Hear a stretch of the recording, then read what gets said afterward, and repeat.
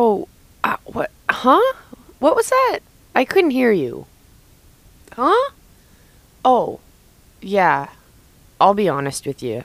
I wasn't really paying attention. Every day I ask myself, what am I doing to live my best life? You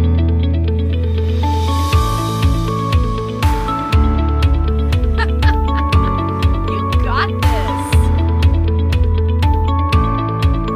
I'm here because I want you to reach your peak. You're listening to the Lifelong Learning and Leadership Podcast, brought to you by Three Pines Leadership. Here's your host, success coach, teacher, and mediator, Molly Dorst. Welcome. This episode, we're talking about communication. We're going to be talking about making sure that you're delivering great messages and also talking about listening techniques. At the end, we'll also be wrapping all of those together and talking about creating a culture of open communication. Let's give it a go. When it comes to managerial success, the importance of communication cannot be overstated. Managers must communicate regularly with their employees, know how to give feedback constructively, and be able to listen effectively. It's also helpful to have communication skills that enable you to inspire and motivate others. Here are some communication tips. Learn the basics of nonverbal communication. Nonverbal communication accounts for up to 60% of how messages are communicated. Adopt great posture, smile, and make sure to make eye contact. Over-communicate to communicate. In communication, there are senders and there are receivers. Senders overestimate how much of their message is actually being received. Break down your message and ensure that you're being understood. Do you know Facebook and Apple have both banned PowerPoint presentations? It's believed that these tools hinder communication. Use your words, compelling storytelling, and nonverbal cues to communicate. Ask for honest feedback. If you regularly solicit feedback, others will help you discover areas for improvement that you might have overlooked. Engage the audience.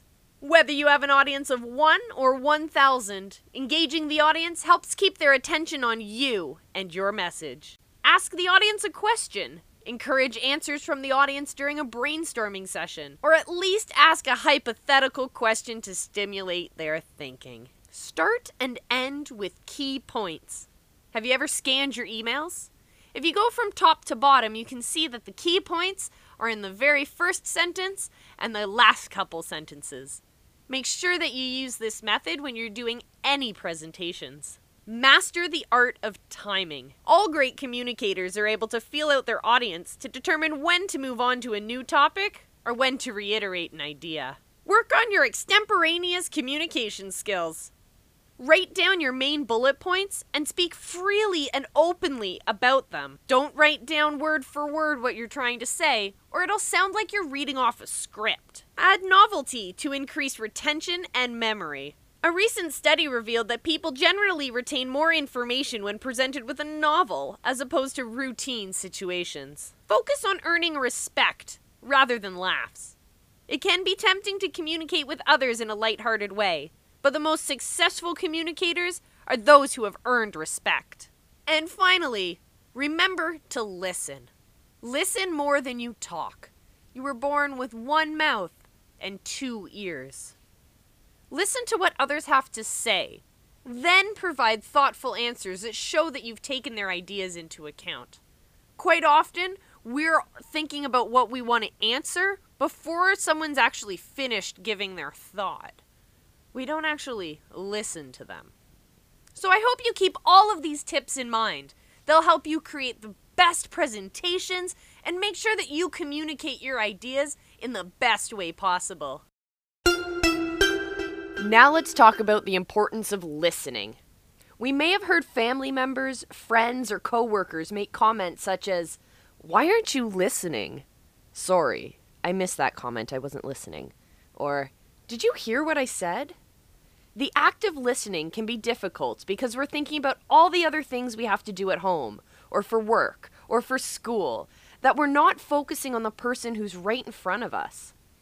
When we're engaged in a conversation, we ought to be listening to what that person is saying, but may instead be thinking more about our own response. According to the book Listen Up, hear what's really being said, improve your career and your life by becoming a better listener, written by Jim Dagger, there are 10 areas a person could practice to enhance their active listening skills. The first step is to understand why it is important to become a better listener. Take a moment to reflect on why you think it would be important to be an active listener. The author outlines the following reason: improving communication, lessening arguments, showing you care, better understanding of your world, and improving your memory. To become a more active listener, one must be prepared to demonstrate empathy for the speaker, be prepared to listen, understand nonverbal communication and how it affects your perception of what's being said, and also to be non-judgmental of the speaker. When you feel prepared to work on your active listening skills, here's our 5 steps on your journey. First, listen to content, so you're listening for facts and ideas. You also want to listen for intent, so you're listening for the emotional meaning of the speaker. Try to hear what the underlying message is. You want to assess the speaker's nonverbal communication. So try to read and interpret what the speaker is saying with their body language and nonverbal cues. Monitor your nonverbal communication and emotional filters as well. Be mindful of the messages that you're conveying through your nonverbal communication skills, such as your crossed arms, your tone of voice, or your scowling face. Listen to the speaker non-judgmentally and with empathy. Think about it from their perspective and try to understand where they're coming from. Listen without judgment. Now that you have a few additional tools to include in your active listening tool belt, take some time today to practice and enjoy the new ideas and perspectives around you. And we're back. So we've talked about communication in terms of delivering your message, and we've talked about it in terms of receiving messages and listening skills. Now, let's put those together and talk about how we can apply these active listening skills and these communication skills to your workplace and to your team environments. In most of my trainings, I will emphasize open communication, and that being a fundamental principle of any team that's going to succeed. You have to make sure that your team members feel safe and encouraged to communicate with you. Encourage open feedback and ask for that feedback on a regular basis.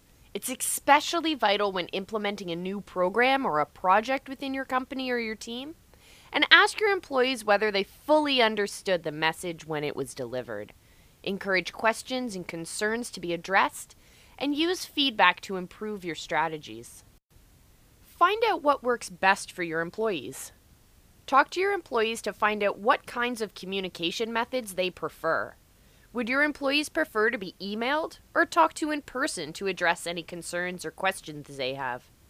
Find out whether they prefer daily check-ins, weekly newsletters, or monthly meetings to keep them informed of policy changes and new projects. Find out what your employees are most comfortable with and try to work their preferences in with your communication strategy. Make sure your employees know your communication is confidential. Helping employees with personal concerns, healthcare benefits, HR policies, and procedures requires a great degree of trust between employees and employer. It's vital to show sensitivity for what your employees are going through while validating their concerns. Making employees feel safe and comfortable about coming to you with any of their concerns they have is important in fostering a relationship of trust and honesty. Use a medium appropriate for the message. Emails are quick, easy to compose, and easy to circulate through your company. However, they're easier for employees to ignore. If there is something more important to communicate to employees, think about scheduling a company-wide or even one-on-one meetings. And finally, be direct and straightforward. Don't beat around the bush or try to sugarcoat when delivering potentially negative news. Your employees will respect your honesty even if they don't agree with the message you're delivering. It's vital in fostering an open relationship based on trust and honesty.